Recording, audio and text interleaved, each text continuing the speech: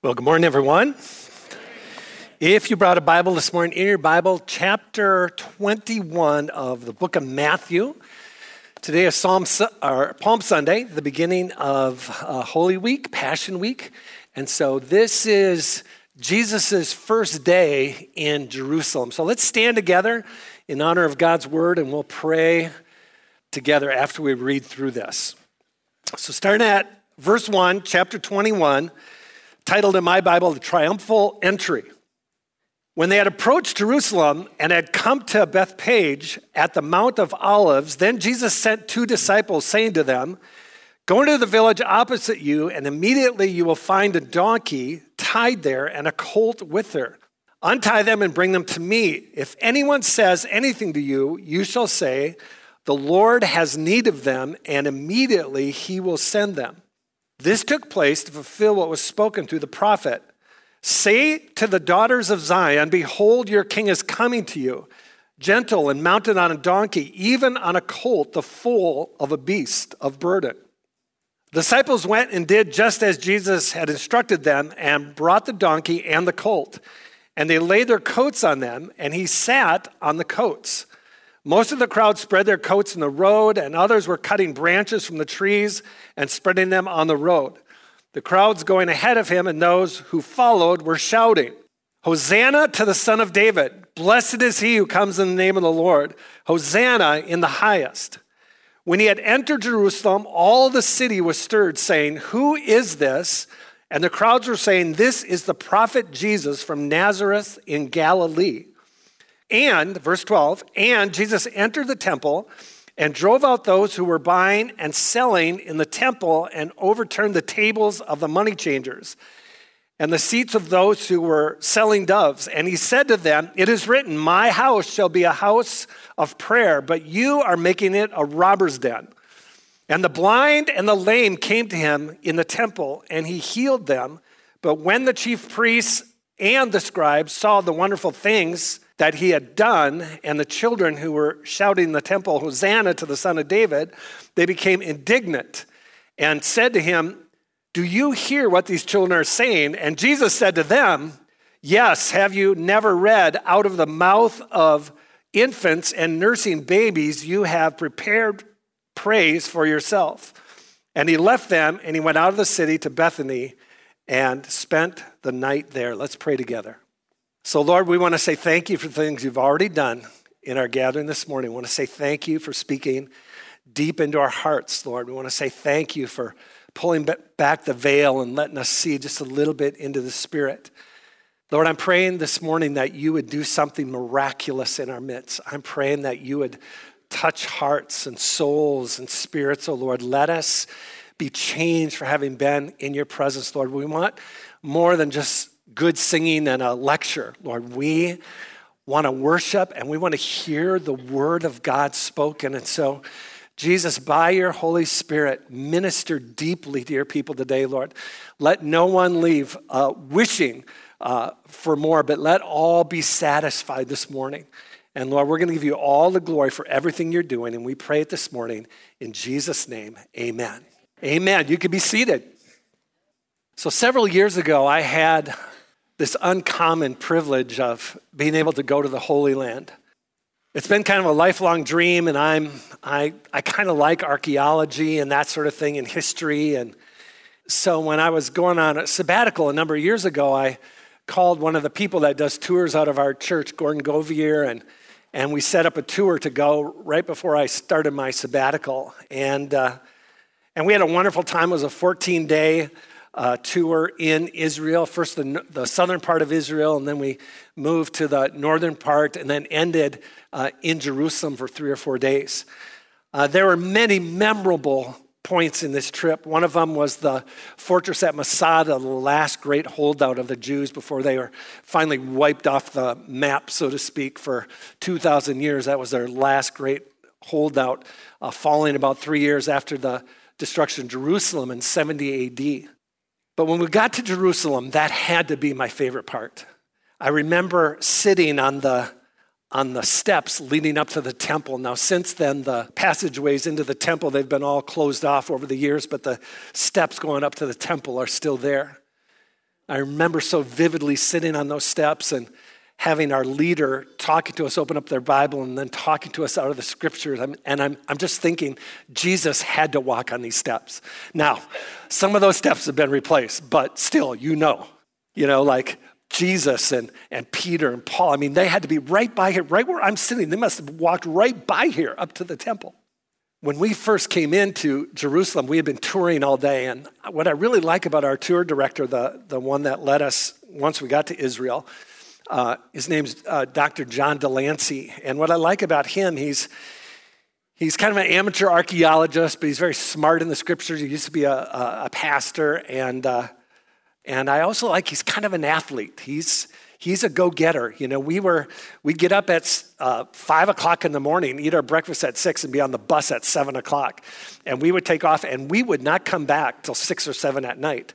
And then there was always an optional tour after dinner. You go all this way from Madison to Jerusalem. I tell you what, I went on every optional tour there was. I mean, I'm only there for a short time. Let's do it. I'll sleep when I get back, So when we arrived in Jerusalem, our leader, John, he says, hey, we're going down to the old city if anybody wants to come along. Now, which one of us would say, no. So we went down. We were on the southern bank of the Valley of Hinnom, which is just right across from the old city. And so there's this big hill. We were in the Hotel Dan, and then you go down this hill into the valley. The Kidron Valley, which you're probably more familiar with, is over here. And we went down in the big, and then back up to the temple. This is the way it works in Jerusalem, just up and down, up and down. And when we're going down into the valley, of course, there's a street there now. We're walking on the sidewalk. We're going down in the valley, and there's these people coming out of the valley like they were in some sort of celebration. Like one young guy had the Israeli flag on his back and was running up the hill with this on his back like this, and it was waving in the wind. And you could see couples walking together. Other people coming. It was like a baseball game or football game or something that they just won, just got out, So we're heading down, and then we're back up the other side, up towards the temple, and finally through the gates, and then we're making our way to the Western Wall, or the Wailing Wall. This is where Jews still pray today. It's on the outside of the Temple Mount, but it's right there by the Temple Mount. So we're making our way to that. As we get closer, you can hear the music playing, like what we would think of as Jewish tunes, like, and we're like, what is going on? And we come around the bend, and it's getting louder and louder, of course, as we're getting closer. And we make this bend, and then our leader had us on a perch where we could oversee the Wailing Wall area, the Western Wall. We could see it, and on one side, probably the whole area is probably, I would guess, just 100 yards by 100 yards. I mean, it is huge. And on one side was all the men dressed in black, and on the other side was all the women, and they were singing, and they were in arms one another, going back and forth like this. The city was in an uproar. And when I read this passage this morning that I read to you in verse 10, it talks about the city, the people in the city were stirred. And that word stirred means kind of like agitated or moved or something of that sort, that there was something going on in the city that stirred them.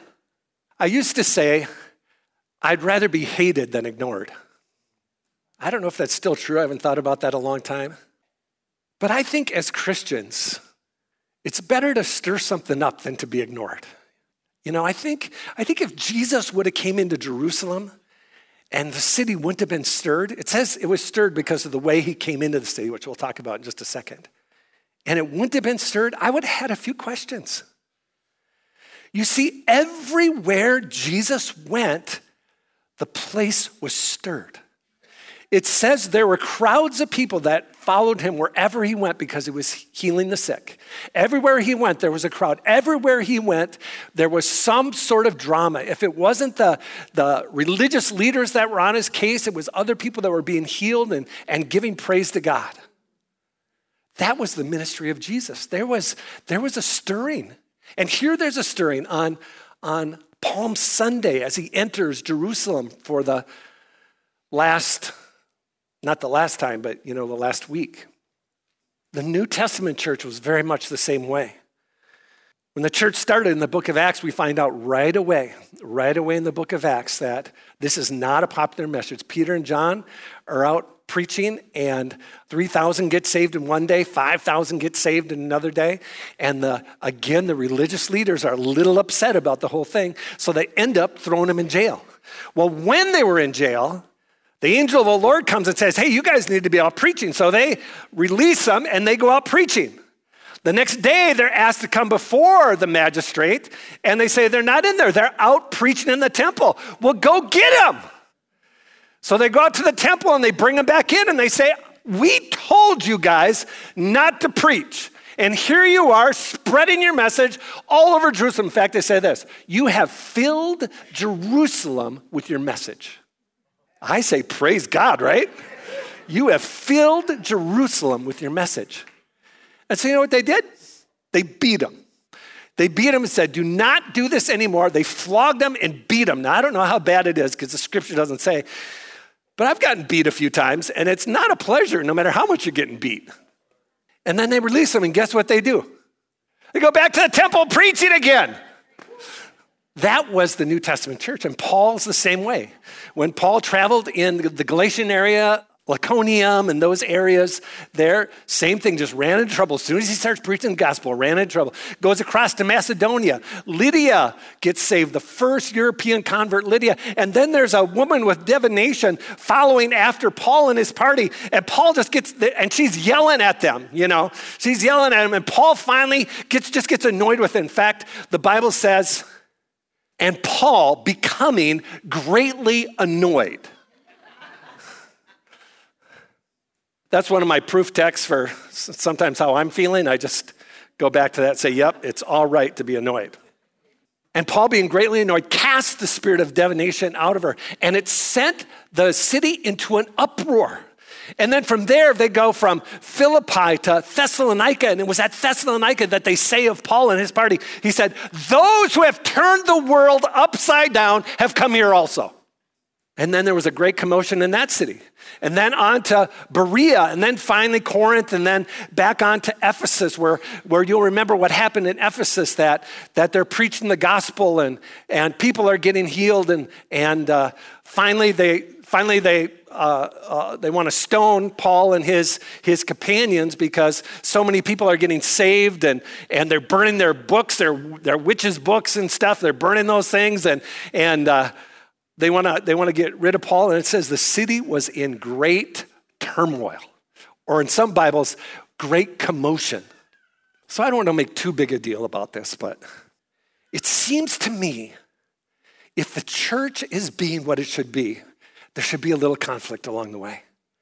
It just seems to me that if the church is doing what it should be doing, that's not going to be just easy skating the whole time, that there's going to be difficulty. There's going to be things that are happening. There's going to be a stirring. And I think the more, since you're encouraging me, I'm just going to go on just a little bit farther here.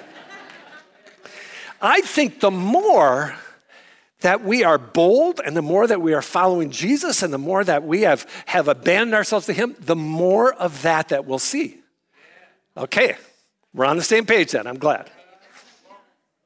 So here's my question this morning. Here we are, Palm Sunday. Jesus is coming into the city, and there's a stirring in the city. I want to give you the reasons this morning from this text, the reasons why there's a stirring in the city, and see if they might not be applicable to us. First of all, there's a stirring in the city because of the way that Jesus entered the city, the way that how Jesus entered the temple. That this is how Jesus came in. He sent his disciples ahead while he's still outside the city, and he goes, go to this village over there. There's going to be a donkey, and there's going to be a colt. Go get both of them, bring them here, probably the mom, I would guess, of the colt. Come and bring them here. And then Jesus mounts the colt, not the older donkey, but the colt, mounts the colt and rides the colt into the city. Well, this might not seem like a big deal, but we know from the Old Testament that the coming Messiah would come into the city riding on a colt.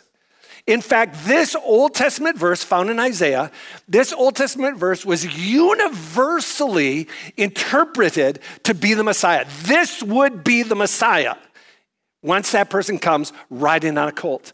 And so here comes Jesus into the city riding on this colt. He's essentially saying, I am the Messiah that was promised from the Old Testament. He's making it known. In fact, I would go a little bit farther.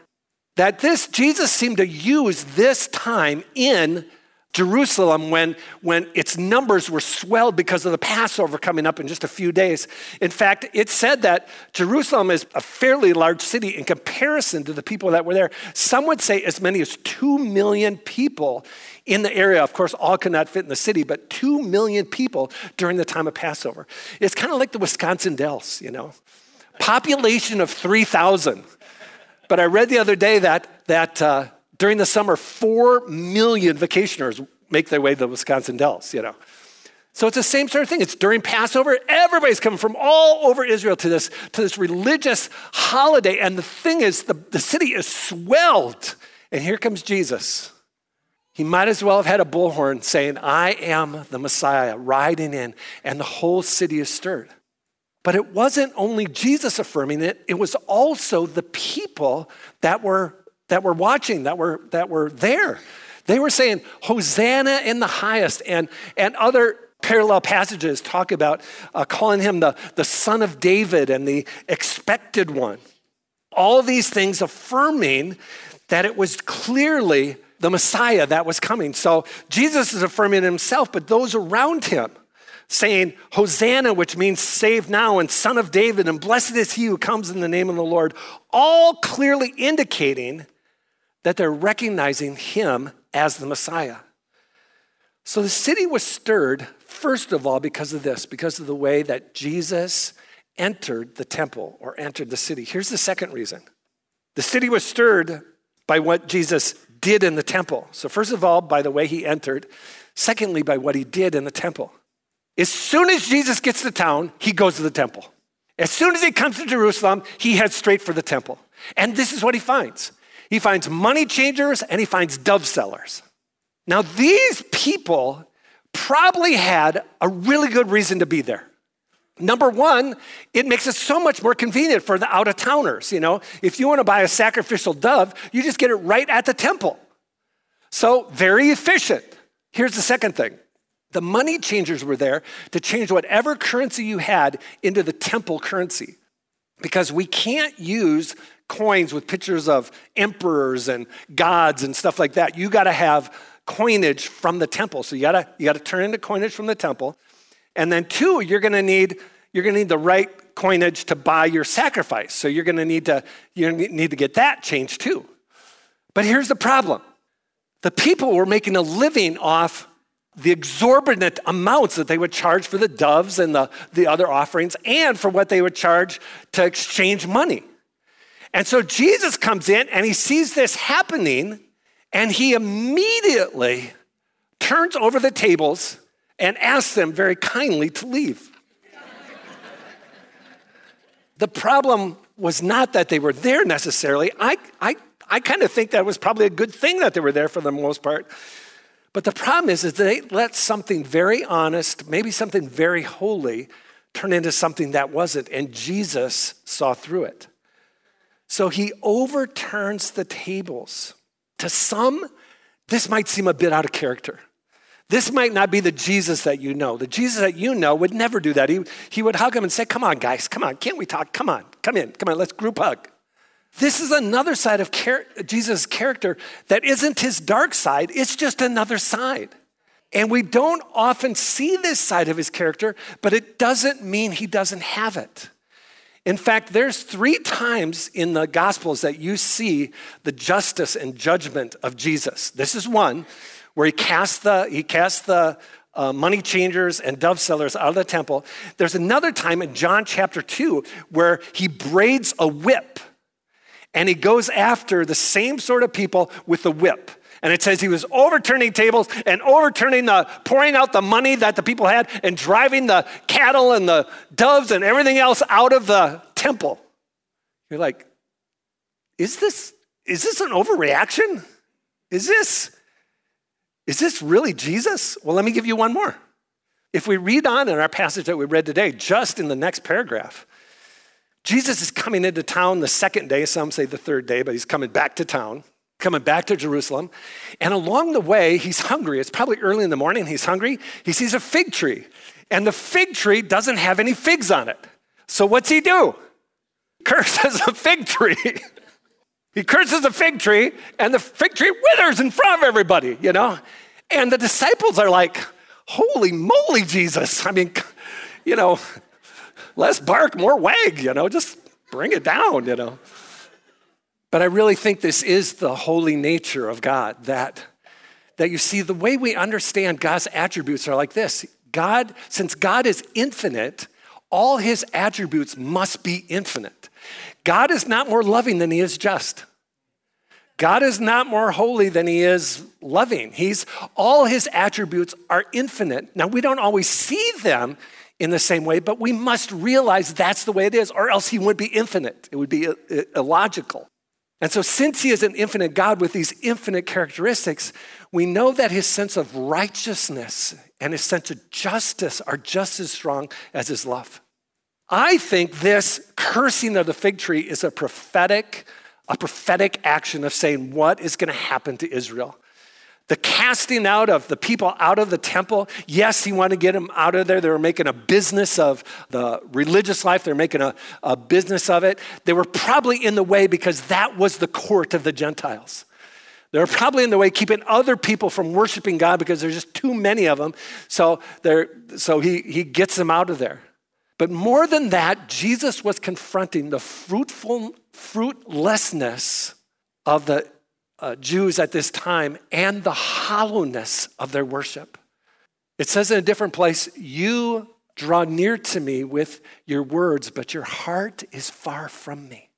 And so he's confronting them on this level that what you're doing is not worship. This isn't worship. It's something else. And he casts them out and he curses the fig tree. Casts them out twice. So that's the second thing. The first thing, the stirring, was the way he entered the city. The second thing is what he did. Thank you. Jesus was taking authority. He was declaring his kingship. He was the King of Kings, is the King of Kings, the Lord of Lords. That is his rightful place.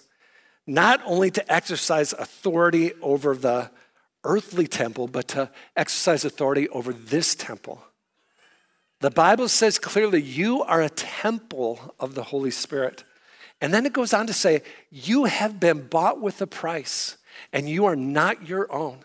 You see, the authority of Jesus extends to our very lives. That's his authority extending to our very lives. And so we try by his grace to be as submissive as possible to his kingship, to his rulership, to his authority, to his kingdom. That's what we want. Because we know he has died for us. He has stood in our place.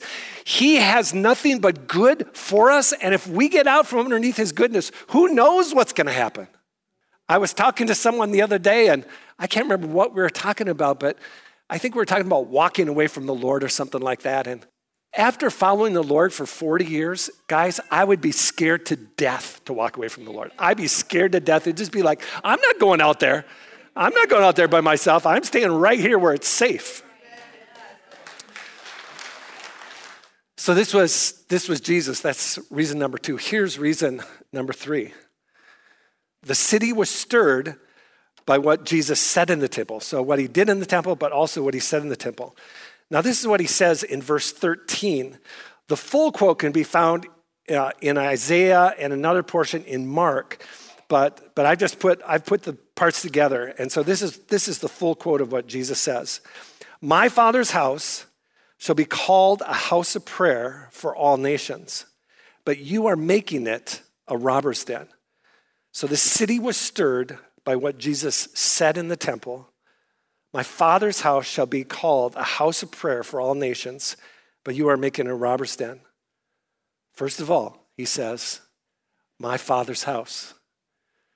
Again, he's recognizing that God is his Father and perhaps declaring his own messiahship at the time. But he's reminding those that are there that this is not your house. This is not your house. This isn't someone else's house. This isn't necessarily even my house. This is our Father's house. And because it's a Father's house, it has to be treated in a particular way. You might think this is more efficient and this is better and this is the easy way to do things, but remember, this is not your house. This isn't your house. This is my Father's house, Jesus says. And so I think it's important to realize, first of all, that we realize that the house that Jesus made, that he has rulership over, is not ours to begin with. It's not ours. It is his. He gives the breath of life. When I say that, I mean the temple right here. That he gives us the breath of life. He could take it away like that. Like that.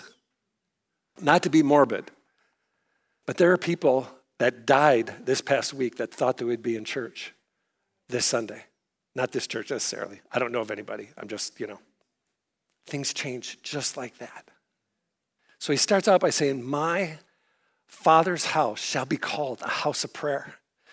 And this is where he begins to tell them, this is what this house is like. This is what my Father's house is like. It shall be called a house of prayer. It's interesting to me that Jesus prayed all the time, even though he was God. He was always going away, taking this retreat. They were looking for him. He's off here. He's praying at night. He's always off praying. The church was birthed out of a prayer meeting in Acts chapter 2. It says there that they were continually devoting themselves to prayer. They were continually devoting themselves to prayer. This speaks of the kind of prayer Jesus is talking about when he says, my house should be called a house of prayer. In my Bible, this one Greek word is translated with two English words. Continually devote. So when Luke says that the church was gathered together, continually devoting themselves to prayer, it's the idea that there was something they were continually doing. It's like what Paul says to the Thessalonians, pray continually, but not in the sense of like you never stop praying. Paul said, I pray night and day for you. So I have to assume that he slept at least at times, So I think this idea of praying continually is to have a very lifestyle of prayer. Like a friend of mine who loves golfing. I say of him all the time, the guy golfs all the time. He loves golfing. He's always golfing. Or another friend of mine, every time I go to see him, he'd be praying. And I would say of him, he prays all the time. I think that was because I was coming. I felt like he had to pray more or something. But so first of all, it's that idea of continually doing it. This is something that it's a matter of life. But then it's the second word that's even more powerful, to describe the one Greek word, is the idea of devotion, that they were devoted to it, that everything else pales into insignificance. Nothing is more important than prayer anymore. This is our highest calling. This is what God has called us to, communion with him. That is what he's called us to. Paul says to the Romans, be devoted to prayer. Devote yourself to prayer. And we can see this in Acts chapter 6, when the church was still young and the Hellenistic Jews were being overlooked in the daily giving out of bread. And so the disciples came to the apostles and they said, hey, these people are being overlooked in the daily giving out of bread. Now, this could have been the first church split in recorded history.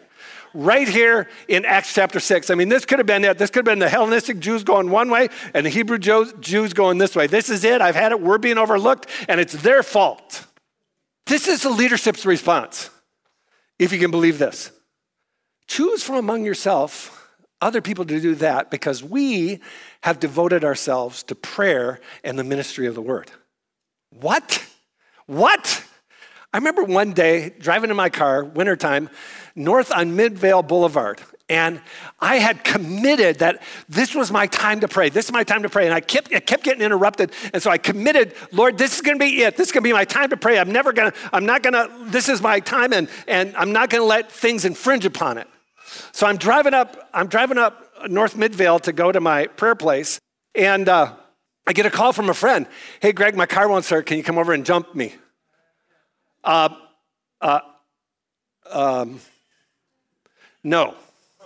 Oh, well, why not? I'm I'm busy right now. Well, what are you doing? I'm going to be praying. Well, can't you move your prayer to some other time? I got in trouble with them when I said, no, I'm not coming. I made this commitment. I'm doing it. I got in trouble with them. I'm not saying you should do that. I'm saying that's probably a little over the top a little bit. What I am saying is that God calls us to be devoted to prayer. It's like what he says to Timothy, the young pastor at Ephesus. Talks to him about older widows and older men, younger men, and elders and deacons. He's talking about how the scripture says there, how one ought to conduct himself in the household of God. But in chapter 2, he says this, first of all, not in order of chronology, but in order of importance, first of all, I urge you to make entreaties and petitions and thanksgivings on behalf of all men. This I urge you to do. This is the first thing. This is what you need to be devoted to. Guys, this is what I love about our church. This is a praying church. This is a praying church. I love that about our church. On Tuesday mornings, there's a group of guys that come in at 6:15. 9 o'clock, the staff comes in and we pray till about 10:30 or so. Before we even get done, I think there's another group of women that come in at 9 o'clock. Later in the afternoon, early evening, there's another group of healing prayer people that come in. Freedom Ministry used to meet on that Tuesday night. And then on Tuesday night is our Tuesday night prayer, and we pray through that. We also have revival prayer on Thursday, and we pray before our services, and we're just a praying church. I think that's the way the Lord wants it. He says, my house should be a house of prayer. And then he goes on to say, for all nations. I could just picture Jesus saying, for all nations, as he spoke to a mostly Jewish crowd. My Father's house should be a house of prayer for all nations. He was standing up for you and me. He was speaking of the Gentiles, that this house should be a house where all can enter in. But you are making it a robber's den. This passage is from the book of Jeremiah. This is the full quote from the book of Jeremiah. Will you steal and murder, commit adultery and perjury, burn incense to Baal, and follow other gods you have known? And then come and stand before me in this house, which bears my name, and say, we are safe to do all these detestable things? Has this house which bears my name become a den of robbers to you? But I have been watching, declares the Lord. He says this is a den of thieves. It's supposed to be a house of prayer, but instead it's a den of thieves. And then here's the final part. The city was stirred by who Jesus healed in the temple. The city was stirred by who Jesus healed in the temple. It all begins with prayer. It all begins with prayer. And then his house, being a house for all nations, is akin to come as you are. Come as you are. It doesn't matter. It doesn't matter if you're Jewish or Gentile or something else. It doesn't matter if you're black or white. It doesn't matter. It doesn't matter. It's for all nations. You come as you are. But here's the last thing that can't be overlooked. That the kingdom of God needs the power of God. The kingdom of God needs the power of God. And the city was stirred because Jesus was healing people. The Bible tells us there were crowds that followed him wherever he went because he was healing the sick. And in the city, the same thing was true. They came to him after he said these things about the house of prayer. They came to him and he healed the sick. And that changes everything. We see it again and again and again throughout the scriptures. God will give a sign and wonder, and it changes everything. I always think of Sergius Paulus in the book of Acts, where Paul's ministering to Sergius Paulus, or he's ministering to the proconsul, and Sergius Paulus comes along and tries to distract the proconsul. And finally, Paul has enough of it, and he speaks to Sergius Paulus, and he says, you're going to be blind for a time, you're going to go about, you're not going to be able to see, and that sort of thing. And immediately, Sergius Paulus is blind. And it says right after that, when the proconsul saw what had happened, he believed. You see, it's a sign and a wonder The church of Jesus Christ needs the power of God if we're going to stir a city, if we're going to stir a nation, if we're going to stir a world. I don't just mean our church. I mean the church of Jesus Christ. We need the power of God amongst us. So a few years ago, I don't know why I was looking this up, but I wanted to find the definition for a bibliophile. You know what a bibliophile is? It sounds kind of creepy, doesn't it? Bibliophile. It's someone who loves books. Someone who loves books. And they love owning books. They love having books. They love buying books. They love all of those things. I was interested as I read through the definition. It doesn't say anything about reading books, but they like having books, So I consider myself a bit of a bibliophile. I have books. I like having the information on my shelf, although I might never ever crack the cover. I like knowing it's there. So I bought this 2-volume set. It's probably at least that thick. 2-volume set of the book's called Miracles. And it's written by Craig Keener. Craig Keener is a charismatic scholar. He's one of us. He's Gordon Fee. If you know Gordon Fee, has passed on. He was a charismatic scholar and in years past, and now we seem like we got a new head guy, and that's Craig Keener. He is a prolific writer. I mean, he writes like you would not believe. I have an introduction on the book of Acts from Craig Keener that's that wide. That's just the introduction on the book of Acts. He just writes all the time. I see his name everywhere. I'm reading articles, and it's Craig Keener, or reading a book, it's Craig Keener, and so he's just all over the place. So he researched all the miracles down through time, and went back and documented all these miracles. He just recording one right after another, put them in a 2-volume set, and he says, there are many, many, many, many, many more miracles than these, but I'm just putting these in here. I never did open those 2 books, but thank the Lord, a couple years later came out a condensed version, like it was about that thick. And that one I could read. It was called Miracles Today. And right in the beginning of the book, Craig Keener tells this amazing story. Now, this is what he does. He's a researcher. He's a scholar, so he footnotes everything. So he's naming names. He's telling what hospital. He's telling what doctors. He's telling all the details. So if you want to go check this out, you can go check this out. He tells this story of Barbara. Barbara, when she was 15 years old, she contracted MS, muscular sclerosis. And it ravished her body. I mean, she was in and out of hospitals for 15 years or 16 years.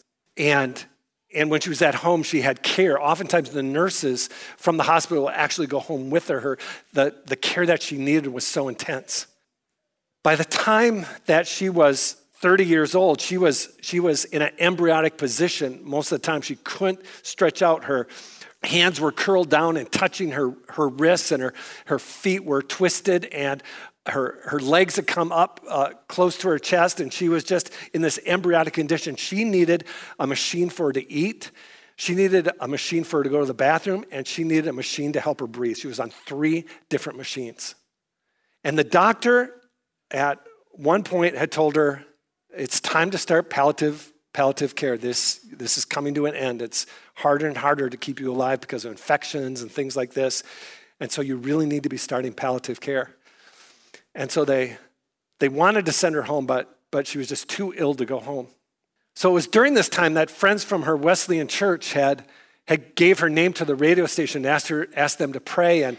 And people on the air heard about this, so they started sending her cards. And so she received over 450 cards that people had sent to her, get well soon, those kind of things.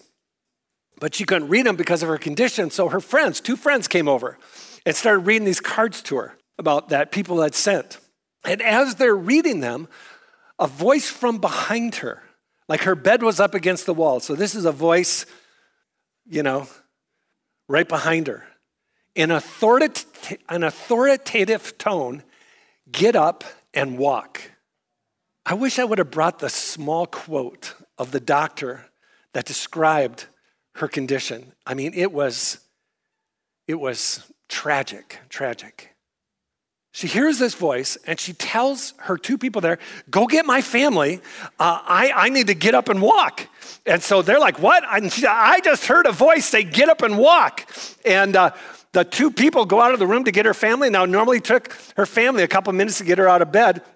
And as the two people are off getting her family, she gets impatient. She hops out of bed onto her flat feet. And she's standing next to the bed and kind of holding onto the bed. But she soon realizes that the muscles in her leg, which after this time would surely be atrophied, were healed as well. And she was able to stand on her own. By the time 3 weeks was up, she was walking like normal. She was off the feeding tube. She was off the other tube, and she was off the breathing tube. 3 weeks later, she goes back to talk to the doctor. The doctor gets as many doctors in the hospital together as he can, and they talk about her condition. And they talk about what could have happened. And they say to her, we have absolutely no explanation for this, but you are totally healed from MS. That's just one of the stories in that book, if you're interested. It's called Miracles Today. So this is what we need. If we are going to stir a city, a nation, a world, we're going to need this. We're going to need to be a house of prayer. We're going to need to be a praying people. God's house must also be a place for all nations where all are welcomed. All are welcome and accepted as they are. And lastly, there must be the power of God in God's house. We must have the power of God in God's house. And if we don't have it, we should be praying for it. We should be praying for his power. Come on, Lord. Come on, do it again like you did before. Do it again in our day and our time. And you know what? He will.